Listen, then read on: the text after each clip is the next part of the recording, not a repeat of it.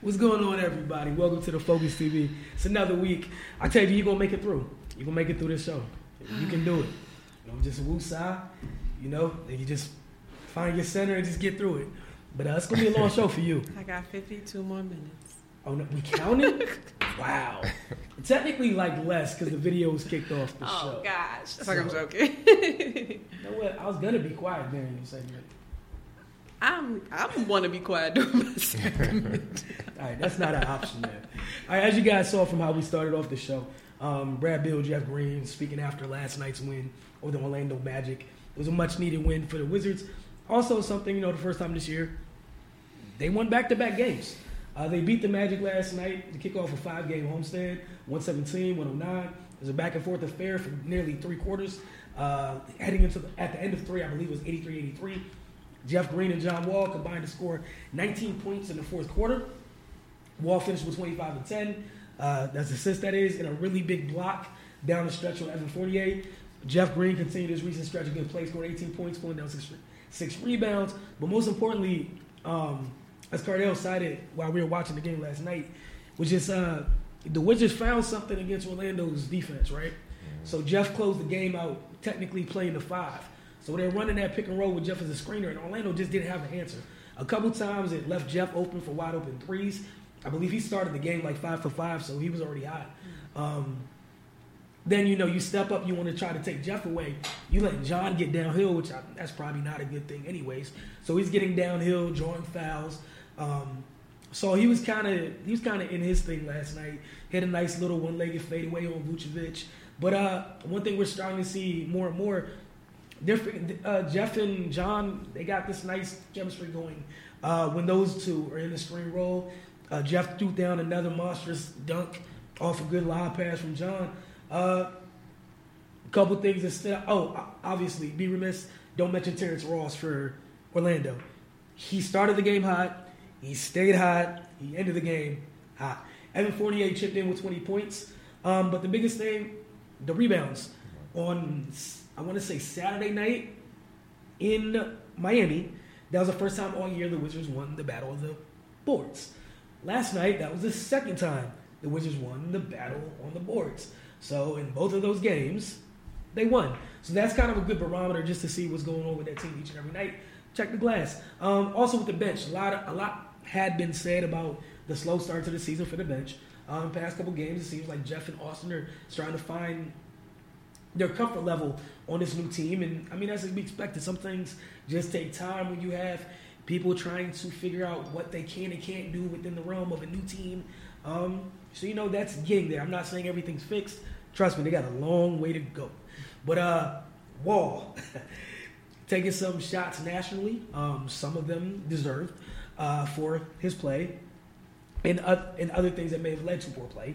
But last two games, credit to him for he's accepted the responsibility, especially defensively. It's been a different Wizards team defensively. The last two games, he didn't allow himself to be screened. He was a pest. He was feisty, looked light on his feet. It was a good showing for him, and I really liked the floor game he played. You and I had talked. We saw him at times kind of do a little too much. It doesn't really work for this team. He needs to be the guy creating for other folks, and he he walked the fine line last night. So Cardell, last night's game, just your thoughts on it and what it means going forward, because they got 4 more games at home, you know, within the next week and a half or whatnot, to kind of try to help them get closer to 500. It's like what Scott Brooks said, you know, they got to start with defense, come in with a defensive mentality. You know, a lot of times in pros, across all the pro sports, you'll see the top team, a lot of teams try to mimic the top team who have won the championship, try to duplicate what they did. But, you know, that's dumb to do because you don't have the personnel to do it. So you got to stick to what works for you and hope that's enough to try to win more games than not. And, you know, they came out early this season, mostly, you could just tell it was mostly offense and defense was secondary. A lot of guys trying to establish roles and stuff like that, and, you know, you saw the results. And it got embarrassing, like you said last week. It got to a point where national folks calling out, you know, not just the team, but, you know, the star of the team, John Wall, you know, talking about his all-court activities having that, you know, is the main reason for that. And the one thing I always like about Wall is, he a fighter a little bit. Everybody a little stubborn, so to speak. But he eventually calmed down and recognized that that's the truth. And you can see his play has picked up since then dramatically. Even in Orlando, when they lost Orlando on Friday, I think that was a tipping point because down the stretch, he was pressing. He was trying to score, and he took some bad shots that weren't even close to going in. And I think the last one where he fell, man, the teammates just turned their back and walked to the bench. That's telling, and I think that's when he kind of just looked in the mirror, and said, what, let me slow down. He's better when he's slowing down, and I don't understand why a lot of players don't figure that out. You don't always have to force the issue, especially with the talent around him this year. Mm-hmm. Just set the table and everything, and you'll get yours within the flow. And that's what we've been seeing the past 2 games. The one thing I love, one play that always stand out to me, Bill was struggling last night. Yeah. But with them and the Magic basically even, Wall stepped out, he got the pass, he had a wide open 3. You know what he did? He paused, he waited till the man ran out at him, and he found Bill curling because he recognized I got to get Bill going so we could finish this game and get him in rhythm, which would make it easier for me and everybody else. Bill knocked down the shot, and that's what got Bill going. Those are things as a point guard and as a leader you have to look at and try to do night in, night out. And then obviously with Jeff Green doing what he was 100% from the field, like going into the fourth quarter, he was killing. Scott Brooks, shout out to him. He did an excellent coaching job with that move. Oh, we going to run pick and roll with Jeff and Wall. So don't think the Magic ain't recognize that Jeff was hot. So it's just like, what you going to pick your poison? And they had no answer. And they mainly targeted Vucevic because he's not, ideal defender out on the perimeter. And he just stuck like, man, I'm just trying to go guard both of them. That's when the lobs came. That's when John Wall got layups. That's when he hit the 3. Jeff Green hit the 3-point. That's when Wall hit the mid-range. And that was all she wrote.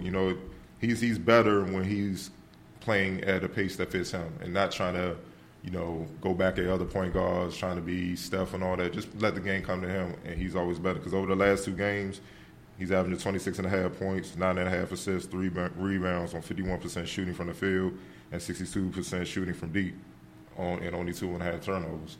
If he can keep that production up for the rest of the season, the Wizards going to be right there at the end. Yeah, and I love sitting next to each other last night. First thing you turned with that shovel pass to Bill. Yeah. He was really searching for a shot, and it happened in that third quarter. Bill he had 9 points in that quarter, and that helped because when they were running that pick and roll later, because Bill started to find his rhythm. Couldn't dig down. You couldn't exactly. Bill's man couldn't leave. And John, if you leave somebody in the corner, I don't care where he is or you are, he's gonna find that person. So since you can't help, that just left John and Jeff to just destroy Vucevic on that screen roll. So and one other thing that their defense is improving. Yeah. I think 5 of the last 8 quarters, basically 5 of the last 2 games, they held teams under 30 points in a quarter, which obviously this season is great. Well, yeah, with the scores going up, yeah. and definitely for the Wizards, man, they was getting them like 30, 40 in a quarter, like all day, man. It was crazy. So, but one thing they haven't, a lot of people not realizing that their Achilles heel have been rebounding. Mm-hmm. That's the thing that closes out defense. Yep. But on ball, rotating, they've been good enough to win games because they've been active. I don't think a lot of people realize that they rank 5th in the league in blocks. Remember, Dwight just came back, so they've been consistently up there in blocks. So that's the guards and Uber and the wings swarming and stuff. But then they rank 13th in steals at 8.1. So they're active. They're getting tip ball, especially Oubre and Wall. They all over the place. And even Bill stepped it up defensively. Yeah. You got to give him credit. A lot of people saying he's just a one-side ball player. Now you got to say he's impacting both ends and rebounding. Like he's taking it first. Yeah, like last night he had 8. Yeah. So he getting down there doing what he got to do. The Wizards, I like what they're starting to figure it out. And maybe it took that embarrassment last week for them to be like, man, we got to buckle down because that's not cool if you got any pride whatsoever. So if they keep up the defensive intensity, and obviously it starts with Wall play within himself, they get back on track. All right, before we head to break, because we got a lot more coming, real quick update on the Go-Go. They played Sunday. They fell to the Rio Grande Vipers. That's Houston's G League team. No matter what, just pretty much it was just tough. When you're not shooting the ball well and you're not getting stops, it's hard for anybody to win. A familiar name to Wizards fans, Daniel House. I mean, every time the Capital City tried to get back into the game, he seemed like it was his personal goal. His personal goal in life, at least that Sunday afternoon, to erase every single run. He finished the game with 33 points, knocked down 6 of his 11 threes, which is huge because if you know the knock on him, he's not known to be a big-time shooter. But again, he knocked down 6 of his 11 attempts. He got to the line 12 times. And the biggest thing for Capital City, their starting lineup features 3 guards. It's a 3-guard lineup. The Vipers got a bit more size, and they switch everything, just like their parent team does. Well, their parent team used to, sorry. They switch everything. Sorry, Octavia. They switch everything, and it really bothered Capital City. But head over to finestmag.com, mymodelsports.com as well. Check out what Coach Darrell Christian had to say, and recap, and, follow both sites, and we'll keep you guys updated about the Wizards and the Go-Go Against. Go ahead. One update before we kind of get away from the NBA for a while. Draymond Green has been suspended by the Warriors from one game. Without pay. Yeah, I love that because he was tripping last night. Mm-hmm. He really cost him the game with that, and that's an example. But that's why they're the champs. They made everybody's held accountable. You won't see what happened in Minnesota happen with them. So and I'm glad you brought that up because Twitter's having a field day with it. But if you wind it back like 2 years ago, when he got in, when they got Kevin, when he got into it with Kerr, when Dre got into it with Kerr, and it's just like you said, if you're holding everybody accountable, sometimes you get out of line, you got to be held in check too. Mm-hmm. And for me, I'm sorry, I'm not going to join with all the conspiracy theorists of, it's over, break up Golden State, it's finally crumbling. Nah, it's just Draymond's Draymond, and when you got somebody that walks that line that much, or walks over that line on a regular basis, for the good and the bad, this is one of the times where it's for the bad. He was wrong. You got to check him. It's really simple. And I think I will give Draymond this. Even the times when he's caught tripping, you give him time. He knows he did wrong. Mm-hmm. He knows what it was because it just wasn't right. But we're gonna head to break, and when we come back, we got a whole new segment. So it's college basketball season. We got to fill this time up with something, guys. So we're gonna fill that up. We got some stuff to talk about between Cardell and I. Cover some teams, some collegiate teams in the area. We got a good matchup tomorrow night, GW Maryland. Looking forward to that. But you're watching the Focus TV, and we'll be right back. Welcome back to the Focus TV. As promised, our new segment is college basketball. So I'm going to start over with Maryland. The Terps played 2 games in 3 days over this past weekend. They opened their regular season campaign with a 93-36 win over visiting Coppin State. Some things that stood out. The defense, they're not there yet. All right, they were solid, but they're just not there yet. They do have the ability, with the personnel they have, to play, to be a good team, both in man-to-man defense and zone. But, they're just not there yet, still a little bit disjointed. They surrendered 13 offensive rebounds, and that was literally just from something as simple as just not boxing out. It was small things. Turnovers. There were times where I guess I should have maybe said sloppy play. Because there were times where the bad play or the bad decision didn't lead to turnovers, but it's stuff that needs to be cleaned up. Again, this was just the first game of someone's regular season campaign. Stuff's not going to be perfect. Someone who jumped out, Taylor Meitzel, confident, assertive. It's the type of guard you definitely want to have on your team. She took 11 shots in the first half as a freshman. She knocked down 5 of them. She continued to be confident in the second half. She finished the game with 14 attempts, 10 of which came from beyond the arc. Another freshman, Shakira Austin, she made her presence felt. She had 21 rebounds. I believe it was 7 blocks. She was everywhere. She obviously needs to, she's a freshman. She needs to put some more muscle on. That'll happen in time.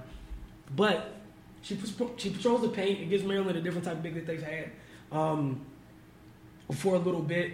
And she has a mean streak to her, so that's something pleasant down there. See someone who, even though, she doesn't yet have the strength to do everything she would like to do down there, she's not rocking down there. Like, that's her paint, and she's going to protect it. Also, Shanice Lewis. Talked about John having a good floor game. Got to compliment this young lady as well. It wasn't something in terms of having 12, 13 assists, but she ran the show well. The team moved the ball efficiently. And she finished the game with 8 points and 3 assists. And she didn't turn the ball over once. Again, you have a clean floor game without having a double-double. The other thing was, one of the biggest differences from last year at times, she was very passive. She wasn't assertive at times when she needed to be. She has the ability to put her head down, attack off the bounce, get to the basket, and she didn't do it as much last year. She did it a few times in that game. On Sunday, they hosted Dayton. Kyla Charles scored 22 points. Taylor Mikesell had 15. And, Maryland was able to win 82-71. Blair Watson and Shakira Austin also had 14 points apiece for the Terps, and Stephanie Jones added 11. So, Cardell, the floor is yours, sir. I was at a couple games last week. I'm going to start with GW. Okay. GW men's. I was at the Siena game. They obviously fell late to them, 69-61. Then they traveled to UVA to take on now fourth-ranked Virginia, and they were blown out by them, 76-57, to fall on 0-3 on the season. They faced number 18 Michigan Saturday at noon. They're young. Outside the Virginia game, their first two games, they could have easily won. So they could easily be 2-1. I know people panic and just overhype things, but they're close. But they're young, and they have pretty much a brand new team. I mean, obviously, like Terry Nolan is there, and Arnaldo Toro, guys like that, and Missoula, who's another sophomore that just came on the scene. But, for the most part, they're very young, and they're trying to figure not just college basketball in a sense. They're trying to figure themselves out, what they can do, and that's the adjustment right now. And obviously, college basketball is unforgiving. They're not going to wait on you to figure it out. They're going to get at you because in the first game against Stony Brook, they jumped out 22-0 lead, but Stony Brook walked them down. Against Siena, they tied it up late, 55, but Siena managed to pull out late. Their Achilles heel is somewhat similar to what's going on with the Wizards. They can't make free throws, and they're not a good rebounding team. Right now, they're going in every game, GW's at a minus 8.3 average rebounding-wise. You're not going to win a lot of games like that, especially with a team where they're so young. You don't know outside of like Nolan and Missoula. You don't quite know. And DJ Williams, who's just came back, you don't quite know where the offense is going to come from. And from the free throw line, as a team, they're shooting 54%. It's hard to close games. Even if you jump out, you're going to cool off. Those are the games where you got to be able to hit free throws down the stretch to close things out, and teams see that.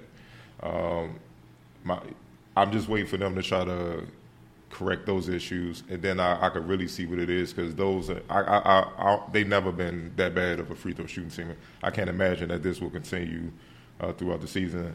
Obviously, Arnaldo Toro's their leading rebound. He almost averaging a double-double with 9 points and 9.3 rebounds, but he need more help down there, because at times against Siena, he was like the only big.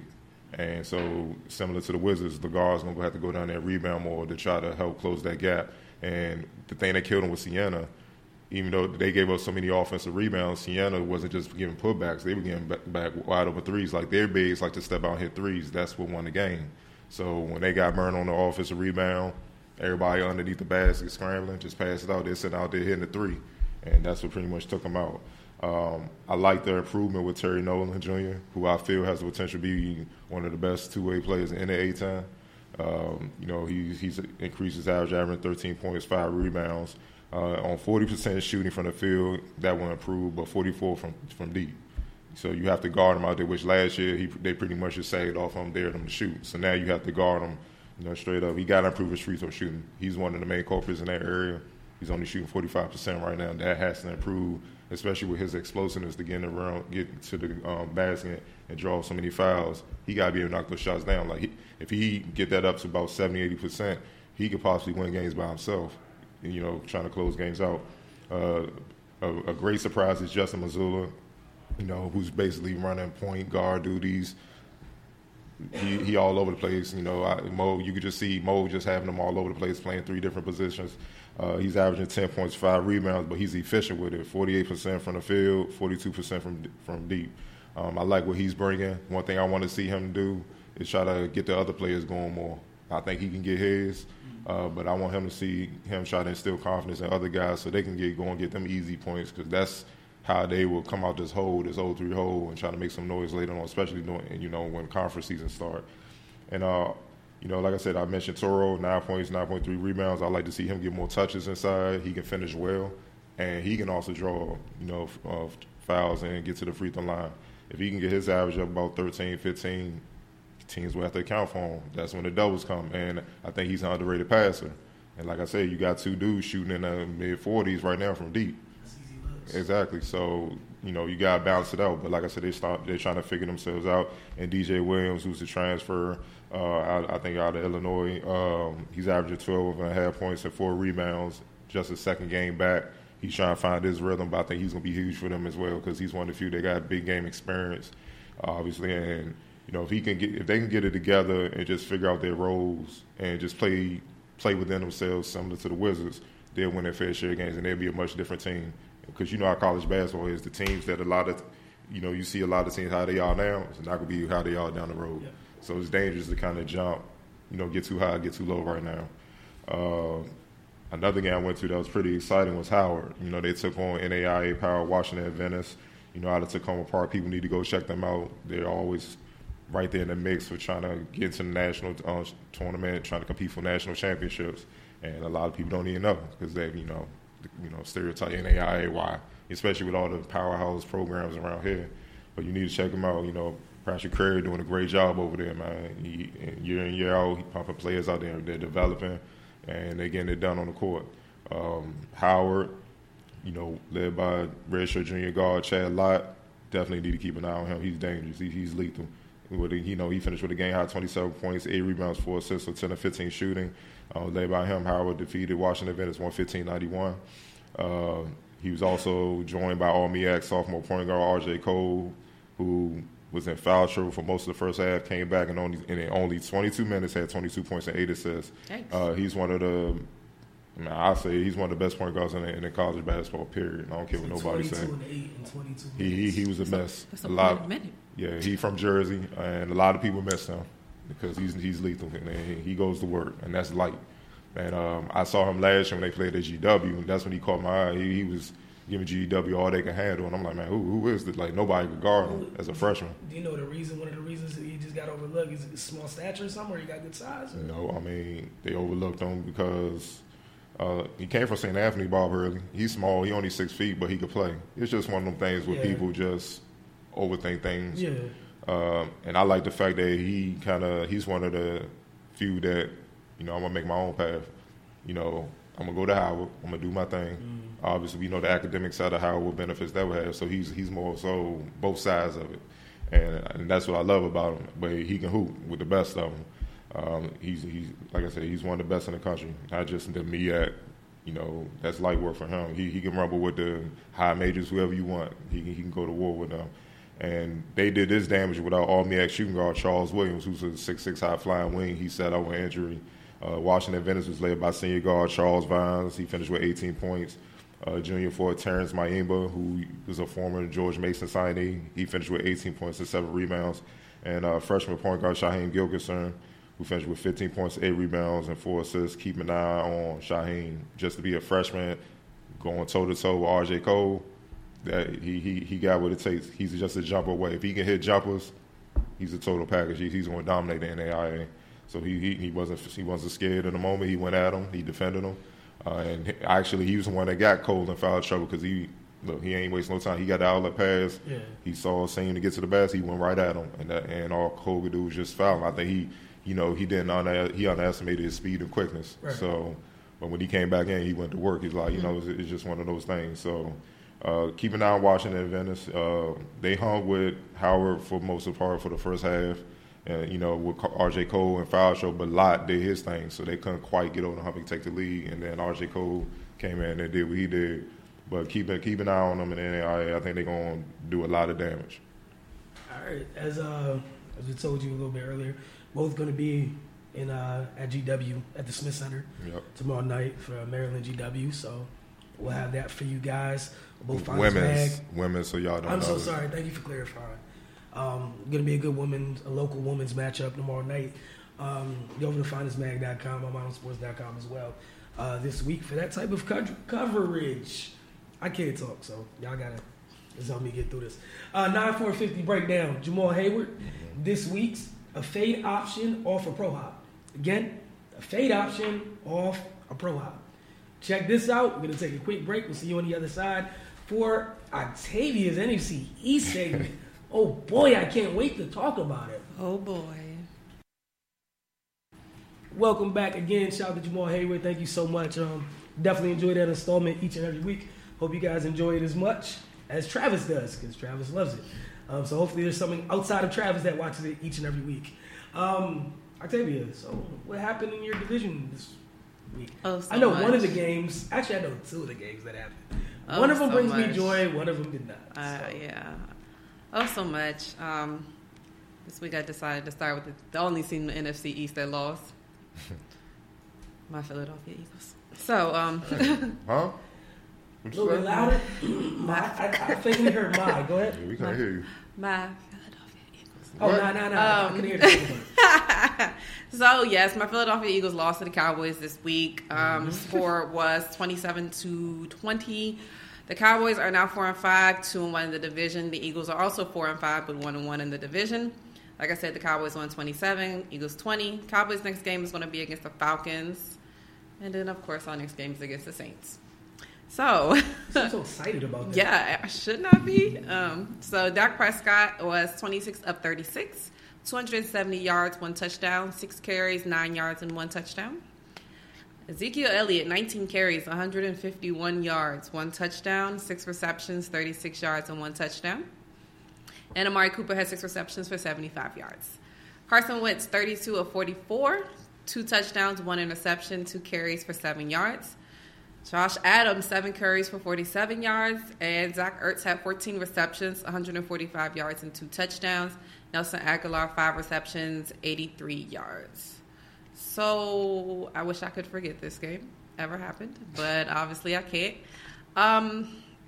Hats off goes to the Cowboys. You know, a lot of people thought that after the thrashing that they had against the Titans that it was going to be a hard road back for them, especially with their upcoming games on the season. But they actually turned it around really well. The one thing that I think that they need to stay with each game is continuously give Zeke the ball. Like he says it all the time, feed me, all of that. I just feel like they have a better chance at winning games when it runs through him. That's just what I look. He's able to do it everywhere, and as you can see, 151 yards rushing, 36 yards receiving, and a rushing touchdown and a receiving touchdown. You can't really beat that. The defense was just bad. It was just bad on our side. It was just bad. Everything was bad. This was one particular game. Dak didn't throw an interception, so that was good on their end. They kept it together there. I'm sorry, you didn't see the picture that we're seeing right now. I don't want to see it. That's okay. Oh, let me show you. Nope, it's okay. Yeah, don't want to see it. And, with everything that's going on with the Eagles as now, to me, Wentz is still showing that he's in good form. He's coming back really well off of the injury. It's just everything is just still not clicking. I still think the biggest issue really is that we don't have a running game. Like I said, the leading runner had 47 yards, 7 carries, Josh Adams. Darren Sproles was initially supposed to play this week, but then re-aggravated that same hamstring, which has him out for another couple of weeks. I'm pretty sure they already said that this was his last season. It's not looking too good. And then you think who is up next. Like I said, you still have Wendell Smallwood, Corey Clement, who's barely getting any touches as it is now, and Josh Adams. Although we did get Golden Tate, he wasn't really that involved in the offense this week. At this point, with all the receptions, so I said Zach Ertz had 14 receptions, Nelson Aguilar had 5 receptions, Alshon Jeffrey, I believe, had 5 receptions. So the wide receivers are trying to compensate for a lack of a running game. And I don't know if it's going to work out for the whole season. It doesn't look like it right now. Right now, I'm over football. I'm announcing this tonight. I am over football. I'm ready for next year. So whatever happens for the rest of this year, it happens. So like I said, more touches for Zeke is to me equals a success for the Cowboys. Like the Cowboys play the Falcons next week, who is coming off of a loss to the Browns. So you expect them to be fired up after losing to the Browns. So that should be a good game as well. Eagles play the Saints, who did sign Des Bryant last week, who turned around and tore his Achilles the next day in the first practice. And he's now out for the remaining of the season. I believe they said it's an 8-month rehab. But they did also sign Brandon Marshall, the Saints did. So I'm sure they'll be working him in this week. And we will see what happens next week with that game. On to the next, we have the Giants who played the 49ers. The Giants are now 2-7, 0-3 in the division. The Giants did defeat the 49ers 27-23. Their next game is going to be against the Bucks. Eli Manning was 19 of 31, 188 yards and 3 touchdowns. Saquon Barkley, 20 carries, 67 yards, 4 receptions, 33 yards. Odell Beckham, 4 receptions for 73 yards and 2 touchdowns. And Sterling Shepard, 2 receptions, 9 yards, 1 touchdown. I always say, you can tell when the Giants do well, it all centers around their offensive line. The offensive line actually gave Eli time this week, and you saw glimpses and flashes of the old Eli. When he has time to adequately, scan the field and get the ball to the open player, he's able to do so. Although Odell missed the very first pass that he did throw to him, after that he stepped it up. He had those 2 clutch touchdowns. Their defense stood up for them as well, was able to get a great turnover, so that way they were able to put them in great field position for a touchdown. And you see the difference in the red zone this week with them. Usually in the red zones, they're not scoring points, but when they got down there, they were actually able to score this week. Eli throwing 3 touchdowns. A lot of people were already saying previously to this week that this could have been his last starting position this year.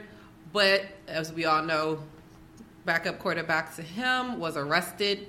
And more than likely, they probably won't have him play, especially if Eli continues to play well. They do have another good shot this week going up against the Bucks.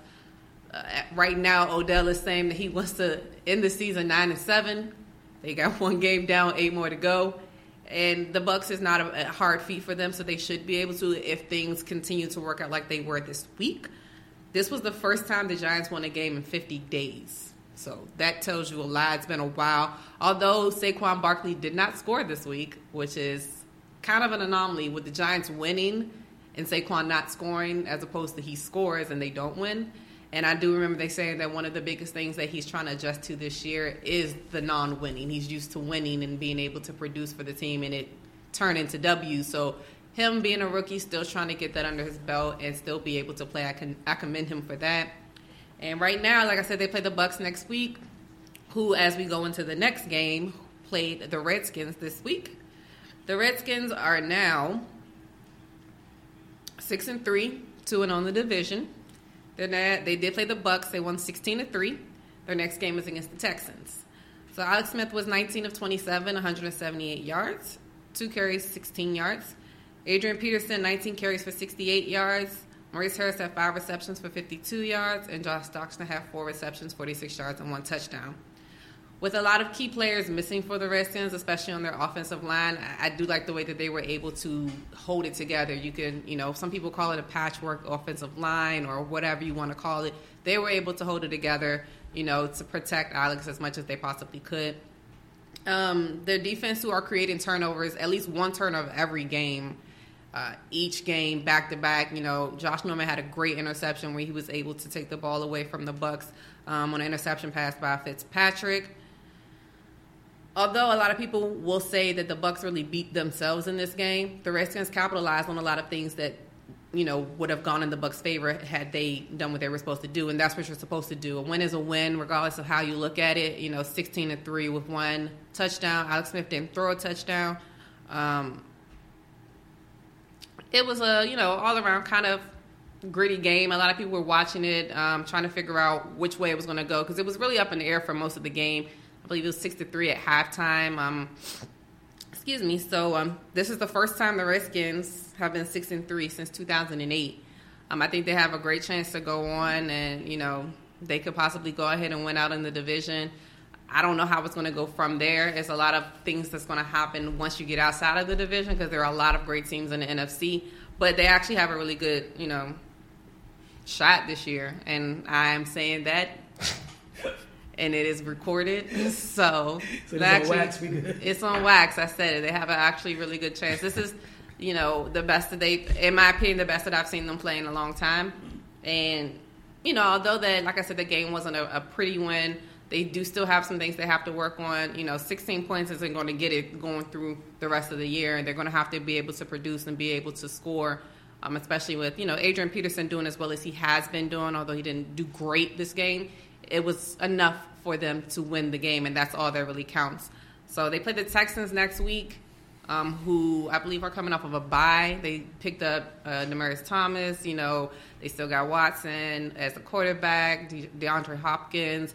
They have a lot going on over there as well, so it should be a good game. And it's going to be a game that the Redskins really need to win, in my opinion, just to separate them even further from the pack in the NFC East right now. Like I said, they're first. The Cowboys are now second. Redskins are, the Eagles are third. Giants are fourth. Although the Cowboys and the Eagles have the same record, they have one more. The Cowboys have one more divisional win than the Eagles, so they obviously would be second. They're still, as Damo told me before we got here, because I've been over it since Sunday. There's still a lot of games left in the season. You know, there's still a lot of things that can happen, but I really do think the Redskins have a good chance of getting out. I'm kind of over my team at this point. We'll see what happens, but there's a lot of things going on in the NFC in the NFL period. Couple quick notable things, I guess. Well, I'm not going to get into it because I'm pretty sure it's in rapid fire, so I'll hold it. All right. Well, since you segue to rapid fire already, Cardell, I'll hold it. Hey, look, I appreciate that too. Tell you, I'm good. Well, we're gonna start with college basketball. Rankings came out. Is Duke deserving of being the top team in the country right now? Absolutely. Is that a serious question? It was kind of, when I first watched the game, and, you know, because I don't really pay attention to the seeding until the season starts, I was like, Duke was fourth? Oh, okay. And then Kentucky was 2, and then they went out there and just did what they did, and it was kind of hard to watch if you're not a Duke fan. If you're a Duke fan, I'm sure you loved it. Look, but I definitely think they're deserving. I'm not a Duke fan. It's against everything in my fiber. But I tuned in to watch to see what was what because I wanted to see with my own eyes before I felt any type of way. And all I can say is, if anybody has an issue where them dudes are ranked, that's your own personal problem. Tell them, meet me at the courts. See what happens then. Just tell somebody to stop something over there. It's deserving and, you know, barring, you know, some unforeseen circumstance, look, man, they should stay right there for the remainder of the year. Go ahead, Cardell. I mean, I'm not mad at it. You know, I know Kansas was number 1. They had an impressive win over Michigan State right before Duke destroyed Kentucky. So I'm not mad at it. It's either them or Kansas for right now. But you know, I mean, the reason why they were ranked 4 because once you get past the freshmen, no one knows who anybody else is on the team. You can't name one Dookie, and that's not normal. But that just tell you the impact of the freshmen. You know, Barrett came in number 1 ranked player. Zion was in, you know, top 5. Right. Cam Reddish was too. You know, Trae Young top 15. And they just going to work, man. You know, I mean, and it's not just what they did at Kentucky because, you know, Kentucky were kids. They were led by freshmen too. But their freshmen outside of Keldon Johnson are not quite at the level of Duke's freshmen, so that's why they got punished. Yep. But Army was different because you was dealing with grown men. Yep. They know how to play. And I walked away from the game like Army's good. You know, like they're real good. They're gonna do a lot of damage this year because they gave them all they can handle. But Zion, man, they couldn't do nothing with Zion, man. Like when Barrett was struggling and Cameron Reddish, he started off a little slow, then he started knocking a couple of threes down. All that was off of what Zion was doing. And I hear a lot of people saying, you know, Zion, they just hating. You know, it seems to be in a lot of people's nature. They can't just give props where it's due, man. He ain't skilled and all that. I'm like, look here, man. That ball handling is a skill. Passing is a skill. Defense is a skill. Rebounding is a skill. Playing efficient basketball is a skill. You know, I've seen him shoot a couple mid-range jumpers. They ain't hit the rim yet. So I don't understand why y'all can't see what he's skilled. His game complements what he has naturally in his athletic ability. And that's what it's supposed and so to label him just an athlete is disrespectful. Because athletes ain't going to just come in as a true freshman, averaging 27.5 points and 11.5 rebounds on 81% shooting from the field. Yeah, no. And leading the team with 7 blocks. You see what I'm saying? Like, it just don't happen. He's all over the place. And the thing I like about him, he can defend all 5 possessions because he's quick. But he got a motor, man. Like, he plays hard. Like, he was the one on the ground getting all the loose balls and fighting and everything like that. Like you don't see that, especially from heralded players. Bench warmers do that. Cool. So I love that. Barrett the dog too. You know, he got off to a slow start, but he warmed up and got it going. You know, he averaging 28, leading the team, whatnot, 5 rebounds, 49% from the field, 37% from 3. And Cameron Reddish is their best 3-point shooter. 47% from deep. Like he's look, you can't leave him. And averaging 23.5 and 4.5 rebounds. So they're getting it done. But the unsung player is Trey Jones. I mean, I watched him on the circuit. He was a scorer. Like his brother Tyus was more of a playmaker all day. He was more of a scorer. But obviously, I could see for this thing to work, he kind of doing the Draymond thing. I got sacrificed so we can make this thing work because we can't just have 4 players jacking. Especially when I'm the point guard, I got the ball in my hands. He's setting the table. They eating. It's flowing. I mean, props to them, man. They well deserving of it. As you said, we get right into it. Le'Veon Bell, will he regret not reporting by the deadline? At this point, I don't think so. I think at this point, 8-9 weeks into the season, he's already come to terms with it. In my opinion, he should have. At this point, there's no turning back. I feel like he had to have thought about these things before the season started. And knew either this is what it was going to be, that you're going to sign another franchise tag or you're not playing this year. And I think that time out in Miami or whatever else he was doing, he was probably still contemplating going back and forth. But now that it's actually here, it's actually passed, and he knows he's not playing, I think he's just going to, set his mind to that and just get ready for next season. Hopefully, what he doesn't regret doesn't mean that it's not still going to affect him, because it can still affect him. It's a business at the end of the day, although everybody knows that you want your money and you deserve your money. But at the end of the day, a lot of teams may still look at it like, are you a team player? Are you just going to hold out whenever you don't get what you want? So it can have a catch-22 effect to it. But at the end of the day, the caliber of a player that he is should speak louder than that. But we'll see. I don't think he'll regret it. I don't think he'll regret it either way, because he's committed to it at this point. He's done it. There's nothing else to go back with. And I think that he would have thought about all those things before this time has come. Yeah, he doesn't strike me as a guy who did this on a whim. This decision to begin with. I know everyone's focused on the financial thing. That's his pockets, his problem. I'm not getting into that at all. He seems like he's comfortable with his decision. I respect it, and I mean, that's pretty much it for me. I don't think he's going to have any regrets. I agree with what you said, Octavia. The NFL is the NFL. They're going to find any type of way to not pay you what they feel you're worth. But again, I feel like that's a part of it that he's already thought about ahead of time, and it is what it is. I said it, man. Moving on. LeBron James on free throw struggles. I'm garbage. I suck from the free throw line right now. I'll get my rhythm back. What are your thoughts on that? Are we allowed to say that? Because, when we say anything like that, LeBron said it, so I can say it too. Maybe you could smooth it over by saying "Go James." That's what people want to say. Okay. I mean, LeBron said it, so I can say it too. Yeah. So, but no. I think that, it's big of him to come out and admit, because like we just said, a lot of players that are, heralded or, superstars don't really admit to their faults a lot of times. But for him to be able to step out and say, yeah, my free throw shooting has been terrible. Like, I need to get it together. And we always have wanted him to take responsibility for situations that he is involved in. So for him to step out and say, yes, this is something that I need to improve on, hopefully it's a trickle effect down to everybody else. I'm like, well, LeBron said he need to improve on that. Maybe I need to improve on this too. To me, it's a step in the right direction of him being a better leader, especially with a lot of younger players around him.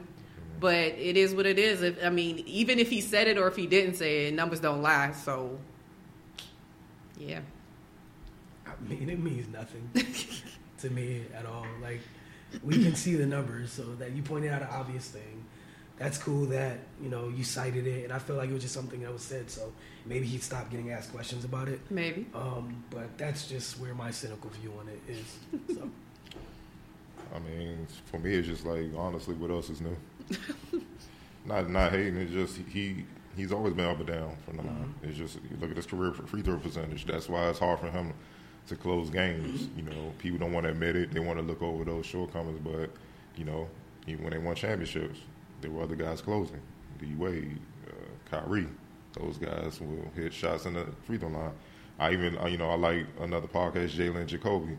Jalen Rose is like, I've been saying for years, I will hack him in the late minutes. Yeah. He said, I'd rather have you on the line than coming up court. I can see you struggle from there. That gives my team a better chance of winning.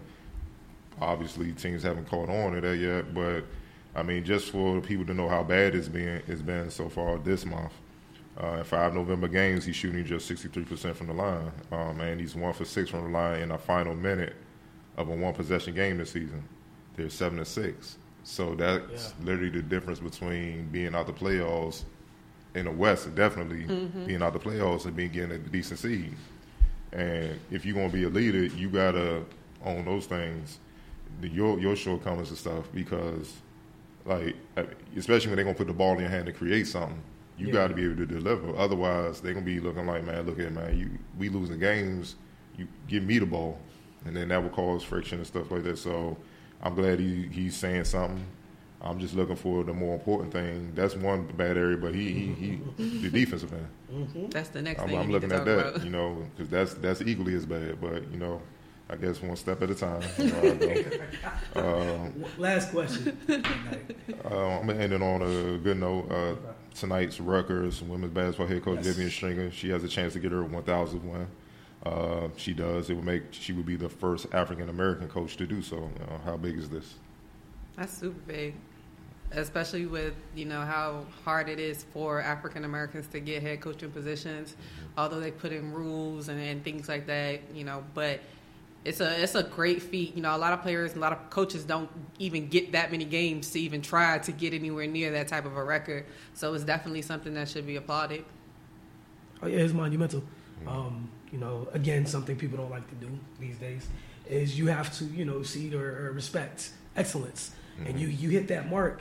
That is an example of excellence. A certain point that you've reached. Only 5 people have been there before. You're the first of your race to do that. She deserves it. I hope they do get that win tonight. And the other thing is, as Octavia cited, it's hard for African American coaches, no matter the sport, to retain jobs. So for her, and it hasn't always been great, during a career where it's always a good year. Good years, bad years. She's battled through a slump and come out the other side. Definitely commend this, and it's always cool to see someone make history. I mean, she's one of the greatest to ever do it. Yeah. She don't get enough praise, obviously, because women's basketball undercovered. And then it always start with Gino Pat Summit. I mean, rightfully so. Then you work your way down, but she's in that conversation with those guys. I mean,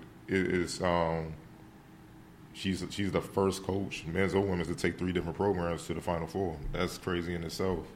And it's more than just wins. Look at the people you impacted. And her impact, her DNA is all over the women's game. Yes. Look how many countless pros she done pumped out. A lot of people may not even know.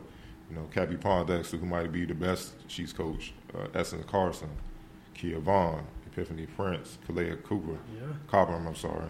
What I'm saying, it's countless pros, and they keep coming.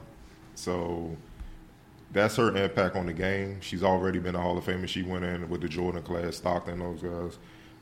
I'm just happy. I'm hoping she get it so she can really get her due. And, the whole world need to, shower praise upon her, because that's, like you said, that's hard to do, but it's even harder for African-American women to do. Yeah, we want to thank you guys for tuning in. As always, we truly appreciate your continued support. Get over to finestmag.com, mymonosports.com, and definitely follow Focus TV on Instagram and Twitter. And we'll see you guys in a couple of weeks, because, we got to work next Tuesday. That's what it comes down to. We will be at work next Tuesday. Thank you guys for tuning in.